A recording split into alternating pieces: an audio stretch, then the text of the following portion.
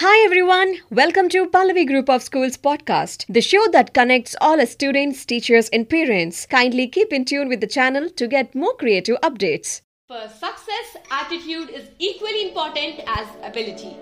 Good morning one and all present here.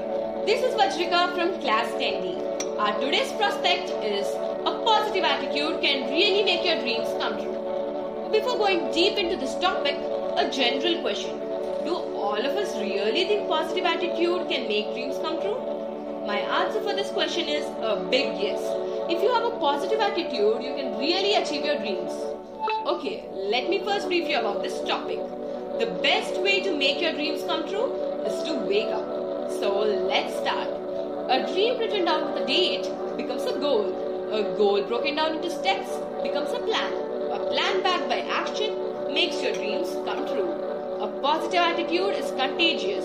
If you have a positive attitude about achieving goals and success, in general, you will be much more motivated to take action.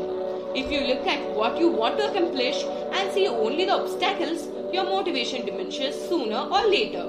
We need to see hurdles as possibilities to grow and become immeasurable. Positive expectations about the great future based on past experiences and positive thinking are more than great imagination or wishful dreaming. People often fantasize about many kinds of stuffs and they feel to have achieved it.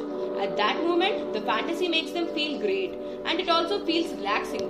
So much so that we don't take action only. But it should be followed by actions which lead you to accomplish a goal. If we keep thinking about our goals positively, sooner we present ourselves with the ability to imagine new opportunities, great motivations and create ideas on how to be get done. The kinds of stuffs and what to do or say in each moment to make it a reality rather than just a fantasy.